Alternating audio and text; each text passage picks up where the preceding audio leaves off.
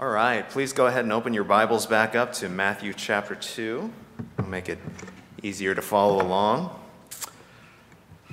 I love heavy, wet snow. Said no one ever. But I do love me some Mission Sunday, and one of my favorite parts of Mission Sunday is our little tradition of hanging up these national flags around the church and bringing them up front. But as you notice, they're all draped alongside some of the usual Christmas decor, which brings us to this question. Why are we celebrating world missions during the Christmas Advent season?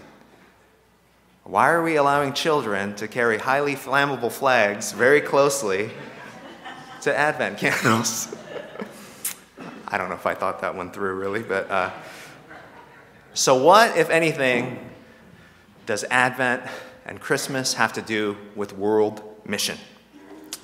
Well, the short and maybe surprising answer to this question is everything. World missions actually has everything to do with Christmas.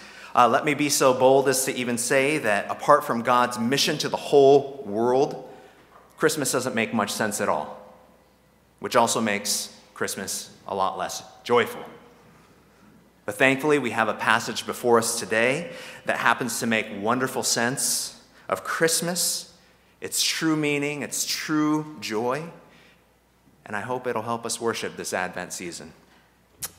But there's a problem that confronts us right off the bat, and that is many of us have heard this story countless times. You know, the story of the 3 wise men visiting baby Jesus, and it probably feels worn out, and it's a little hard for us to imagine how it's going to invite us into deep wonder and true joy. And I definitely sympathize with that. I felt the same way until not too long ago, until I was assigned the task of preaching and had to find a passage to preach on. But I'm so glad to have come across this passage because, well, actually, before I move on, I want to start by correcting just a few popular misconceptions that we bring to this story, often conveyed by nativity scenes that we have set up at home, like the one sitting on top of my mantle. The first thing that we need to know is that when the events of this passage take place, Jesus isn't a baby anymore. In fact, he's probably between 1 and 2 years old, perhaps even speaking in full sentences. Parents, you know how scary that transition is. And secondly, we also have no idea how many wise men visited Jesus. The Bible never tells us the exact number. All we're told is that there were at least 2. And even then, they traveled probably in this very big caravan because that was the only way to stay alive, traveling large distances back then. So now that we have some of these popular misconceptions out of the way, here's how this passage is going to bring us into true joy. It's going to show us by way of sneak preview or a little microcosm of this glorious new thing that God is about to do in the whole world, which is this, that through Jesus, God is guiding and inviting the whole world to enter into his joy. The joy of his very presence and invitation into his very own house. All right? So that's where we're going. But all this begins with an introduction to the very first worshipers of Jesus in Matthew's gospel, who, by the way, they turn out to be the last people you would expect to be the first worshipers of Jesus. Please go ahead and read with me verse 1. Verse 1. Now after Jesus was born. Actually, I'm just going to pause right there for a second. Because before we move on, I want everyone to keep in mind that what is about to follow is going to tell us some important things about why Jesus came to earth. What the implications of his birth actually are for you, for me, for everyone. So with that in mind, let's go ahead and keep on reading. Verse 1 again. Now after Jesus was born in Bethlehem of Judea in the days of Herod the king, behold, wise men from the east came to Jerusalem, saying, 'Where is he who has been born King of the Jews? For we saw his star when it rose and have come to worship him.'" So the first thing that we're told about the birth of Jesus is that some wise men came from the east. Yawn, right? Now, this may not mean much to us, but for the original readers, this probably got their attention real quick. It made jaws drop for a few different reasons. First, because of the direction that these wise men came from, which was east. Now, what's the big deal about that? Well, in the Old Testament, here's who's often described as coming from the east: Israel's enemies. That's who. It was always, or more often than not, unclean nations, invading foreigners, evil oppressors of God's people who would come from the east. So generally speaking, east is the worst direction to be coming from. In fact, you know what direction sinful humanity was sent when they were cast out of the garden? East. Genesis even tells us that when Cain and his line settled away from the presence of the Lord, where'd they settle? East of Eden. This is a metaphor, a real living picture of being actually away from God's presence. Now, if coming from the east weren't bad enough, we're told that, behold, it's wise men who come from the east. Now, whenever you see that word behold, it's there to draw our attention to something really important, because the word translated here as wise men is actually magi. You know, we've all heard that word before, I'm sure, around Christmas time. But wise men is a very subdued, polite translation of this word magi, because it's a title. And here's what it actually is. Here's what magi from the east actually connotes. They were world-famous practitioners of pagan divination, sorcery, astrology.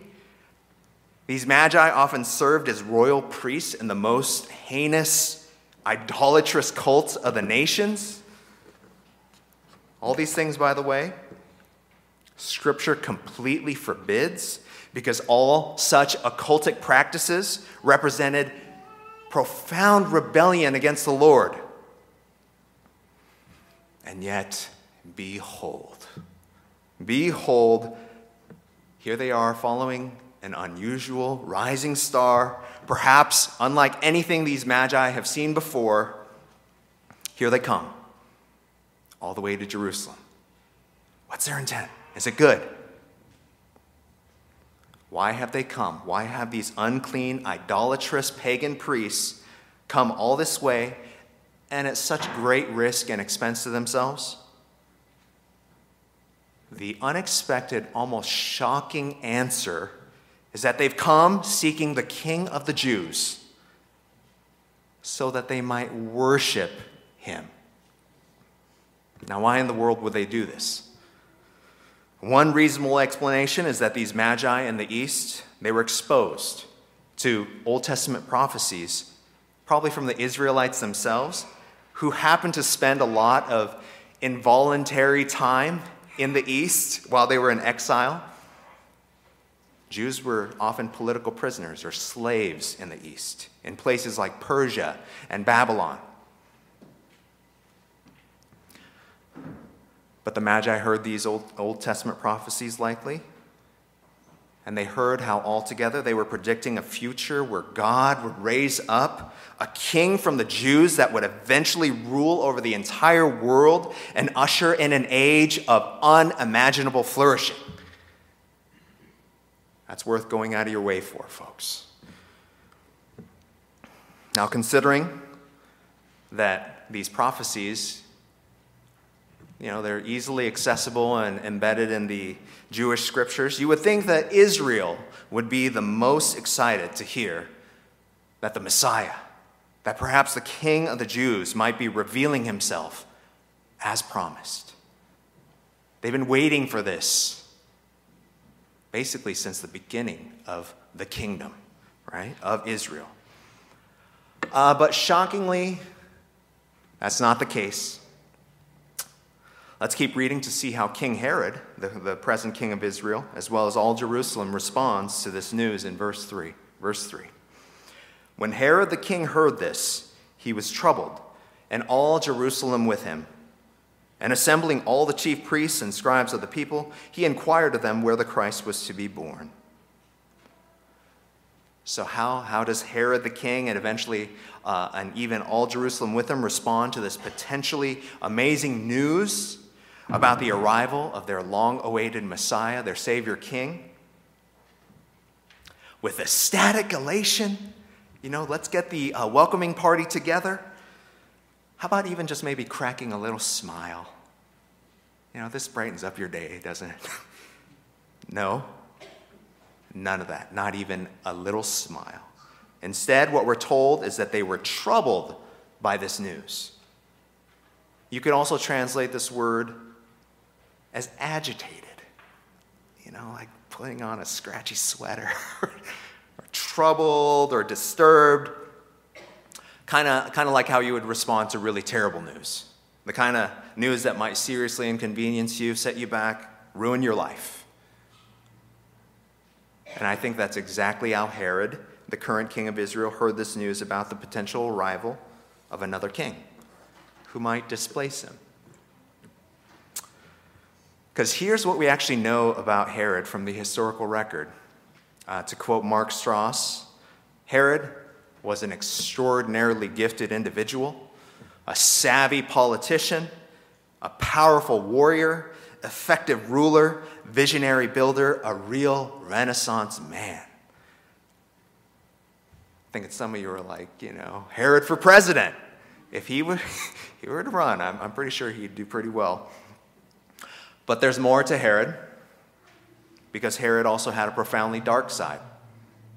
He was paranoid, cruel, ruthless, especially when he felt like his power or position was being threatened. In this sense, Herod has the same heart as every sinner. Everyone, on some level, feels threatened by the holy God. But Herod, he was an extreme example, because here's what Herod would do when he felt his power being threatened. He went so far as to have his wife executed. He didn't stop there. He also had 3 of his own sons executed, not to mention another long list of other friends, so-called friends, and relatives. And this is why even the Roman Emperor Caesar Augustus is quoted as saying this, that he would rather be Herod's pig than his son. And the reason he said that is because even though Herod would openly murder his own children, he still considered himself a devout, practicing Jew. We're told he strictly avoided breaking certain rules, like eating pork. Maybe that was easier to keep than thou shalt not kill. And that leads us to this next irony, where Herod, after learning about this star from the Magi, he proceeds to have an intense Bible study. All right? So he assembles the most knowledgeable Bible scholars and experts in all the land to discern where this Christ might be born. All right? And here's what these Bible experts of Israel, here's what they report back about where the Messiah will be born in verse 5. Verse 5. They told him, "In Bethlehem of Judea, for so it is written by the prophet, and you, O Bethlehem, in the land of Judah, are by no means least among the rulers of Judah, for from you shall come a ruler who will shepherd my people Israel." Now, what does Herod decide to do with this great truth, this invaluable insight into God's heart, plan, his will for his people? Is Herod now going to appropriate the scriptures so that he can obey them, build his life upon them as the very words of life? No, because as it turns out, Herod is something of a selective reader of the scriptures, a very selective user of the scriptures. You know, the kind that present themselves as very interested in the things of God, even appearing to take parts of it very seriously. Hey, I eat clean. I say amen to the Bible when it tells me where the Christ is going to be born. I believe that. And yet, what becomes obvious for all to see is that Herod is ultimately only interested in the scriptures when they serve him somehow, or when they further his very narrow personal and political agendas. Which also means this: Herod is representative of those who live not ultimately for God's kingdom, but rather for their own tiny skull-sized kingdoms, as the author David Foster Wallace so aptly put it. So, of course, Herod stands as a sobering warning to all of us, because here's the question that will one day be asked, be required of all of us. And that question is, whose kingdom are you seeking? Who is actually king? Because whoever that is, whether it be you or Jesus, this is going to be the one that you spend your minutes, your weeks, your days actually worshiping. Now, tragically, what we see next from Herod is signs of false worship. And we see it as Herod tries to commission the Magi to help him zero in on the location of this king of the Jews in Bethlehem. Let's read from verse 7. Verse 7. Then Herod summoned the wise men secretly and ascertained from them what time the star had appeared. And he sent them to Bethlehem, saying, "Go and search diligently for this child. And when you have found him, bring me word, that I too may come and worship him." Now, we all know, in the course of the story, this was pure veneer, pure facade. Herod's out to kill this king of the Jews. If he's not going to spare his wife or kids, what's he going to care, And yet, what we actually find here? Herod gives the first royal commission found in the Gospel of Matthew. It starts with the command to go, and it's given under this pretense of false worship. Now there's another royal commission involving worship that we're going to look at later at the end of this gospel. It's quite the contrast, but it's getting us ready for that contrast. But at this moment, the Magi actually believe Herod's pious intentions. And, this is some comfort to me. It's like, sometimes we're going to get fooled. And it's really at no fault of our own. We just have people who are going to mislead us and try to exploit us. But you're going to also seek God's good intervention along the way. Anyways, the Magi accept the commission and they go. Let's keep reading from verse 9. Verse 9, after listening to the king, they went on their way. And behold, the star that they had seen when it rose went before them until it came to rest over the place where the child was. So we're told that this unusual star or star-like object that rose above them went before them, which is a very interesting way to put it. Because in the Old Testament, there's one figure who we're told went before his people to guide them.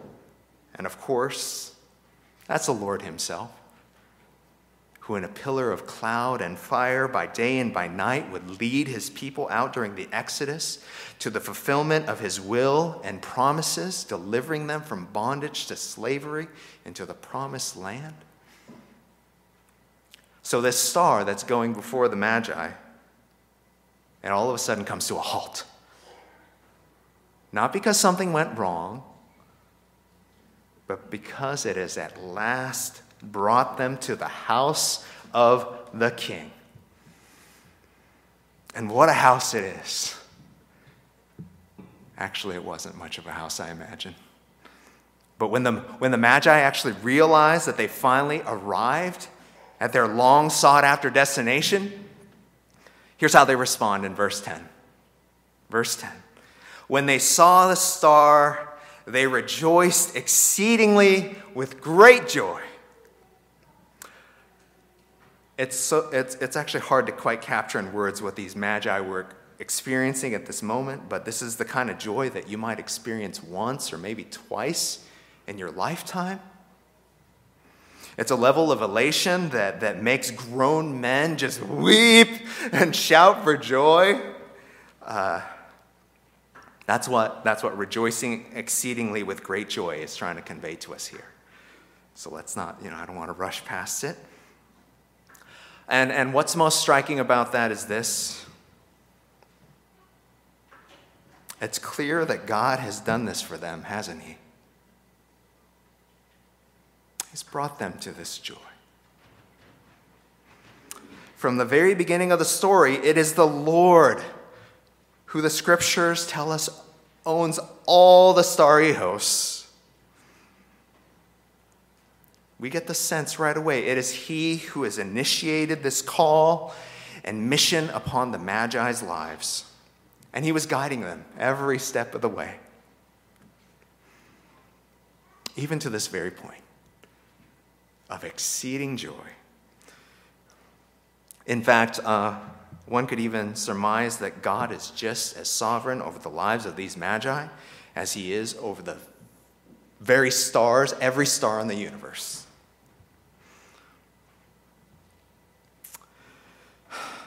And what? So this is actually quite the weird, unexpected story that we're seeing unfold here.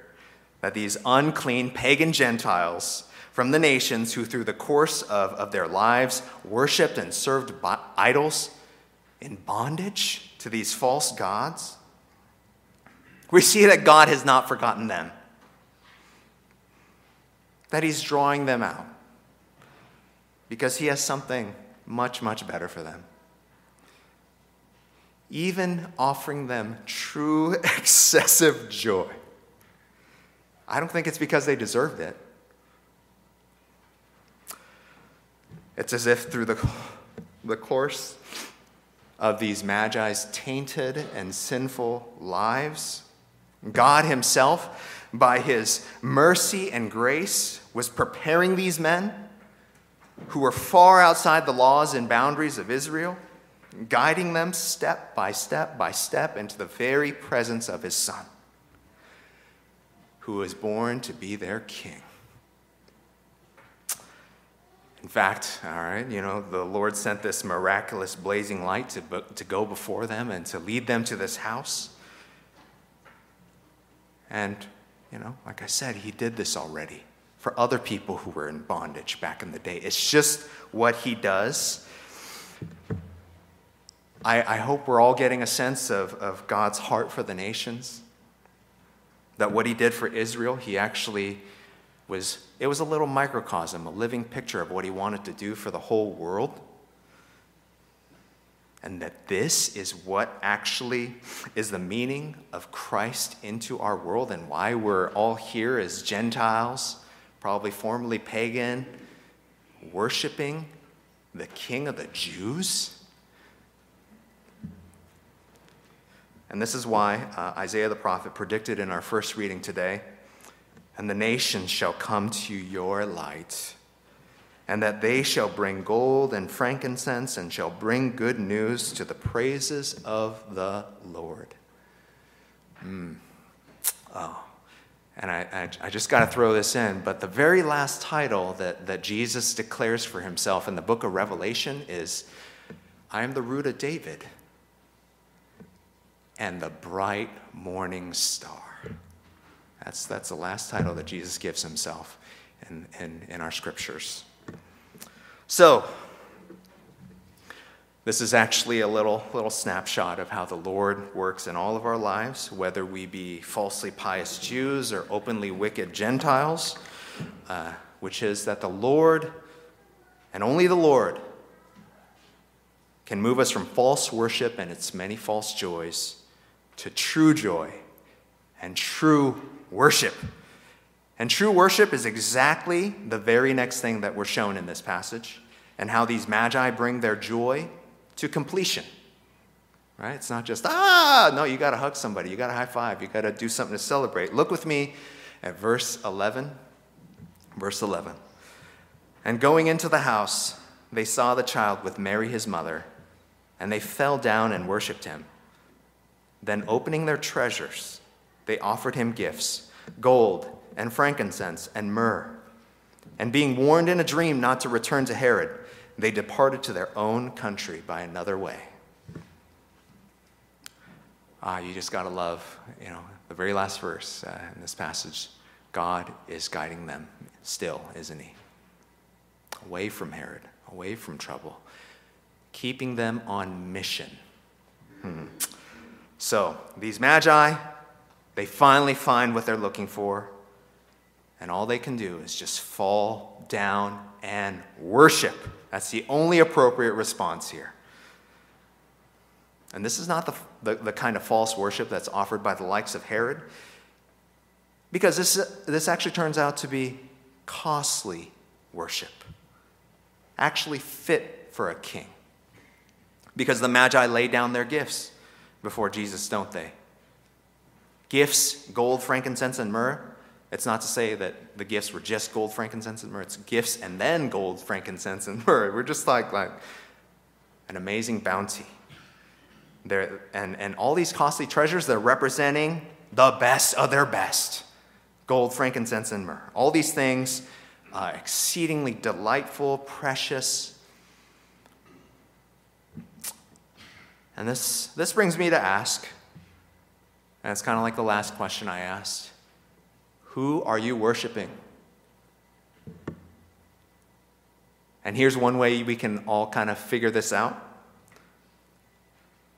Where do you expect to find joy? In yourself?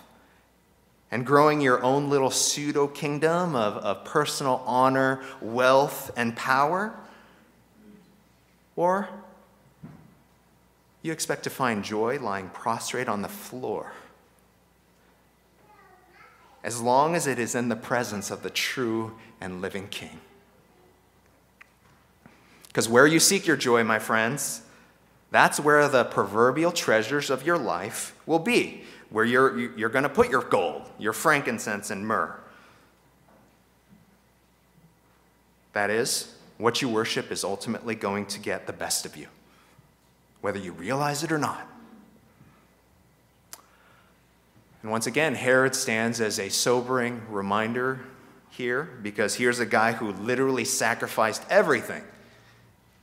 His wives, children, family, friends, his nation, and likely his very own soul on that altar of self-worship, seeking after nothing more than personal honor, wealth, and power. I'd encourage you to learn more of Herod's story, because it's far from joyful, especially at the end. Pathetic, I would actually describe it as. But returning to our passage, I did want to point out one strange thing about the Magi's joyful worship. It's strange. It's always been there in the text, but for some reason, it's easy for us to not notice it. We're told that these Magi, these great men of high status, world renown and recognition, serving in king's courts, they're giving these gifts and they're humbling themselves before a mere child. That's weird. Who on the surface appears to be a nobody. Here he's living in this dump of a little peasant house in nowhere land, Bethlehem.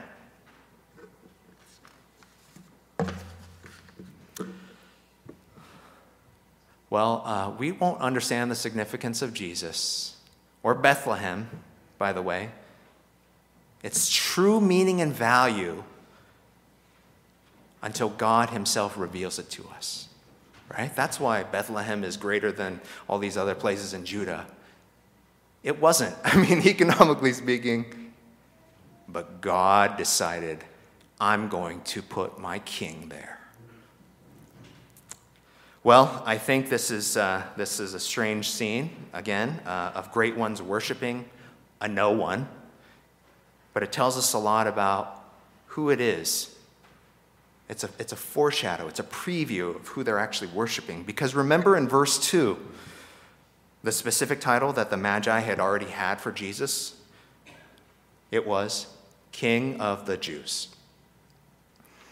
This particular title, King of the Jews, appears here in chapter 2, and then it completely disappears from Matthew's gospel until the trial and crucifixion of Jesus. That is, when Jesus is referred to again, but mockingly, as the King of the Jews, he is experiencing ultimate belittling. He's unjustly tried, he's horrifically beaten, and then finally and disgracefully, he is crucified unto death. And at his cross, they put up a sign overhead that reads, "This is Jesus, the King of the Jews." You see, it wasn't ultimately the Magi who were humbling themselves before this king. No, rather, it was the king who was humbling himself before us. The Son of God taking on flesh, entering right into the heart of a world broken and ravaged by sin. And he even humbled himself to the point of death on a cross, where he took upon himself not just the sins of Israel, but the sins of the whole world. The sins of all tribes, tongues, and nations. Which also means this, right? The cross also was not what we thought it was on the surface. More was happening there. And if you want to understand its true meaning, where do you have to go? To the Scriptures. And just so we know, the Scriptures do not represent the cross as the point of Jesus' defeat, but rather of his very victory over all wicked powers and principalities, who, if you noticed, in Herod and in Jerusalem, they had no power to actually stop.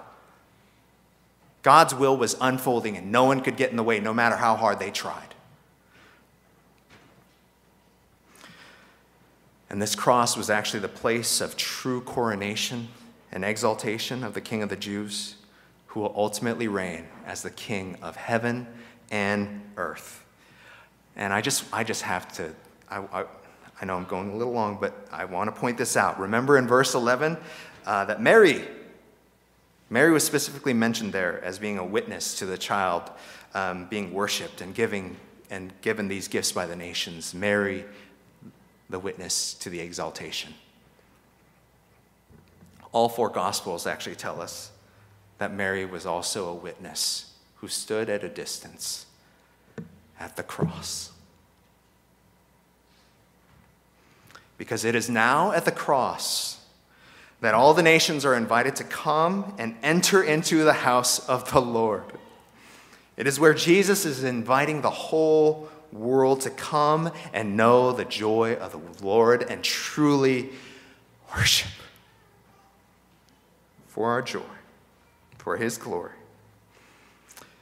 Which is why Matthew not only opens with the story of a rising star and a royal commission and joyful worship, he also happens to end his gospel with that as well. Let's go ahead and turn to Matthew 28. Flip over there with me to the end.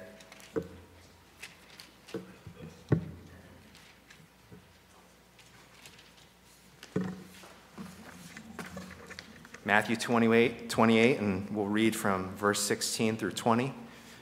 It's this famous passage that's known as the Great Commission.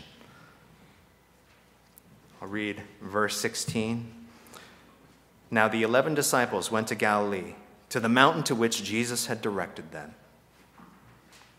The risen Lord Jesus guiding his disciples where they need to go, going ahead of them. What does that remind you of? All right, let's keep reading, verse 17.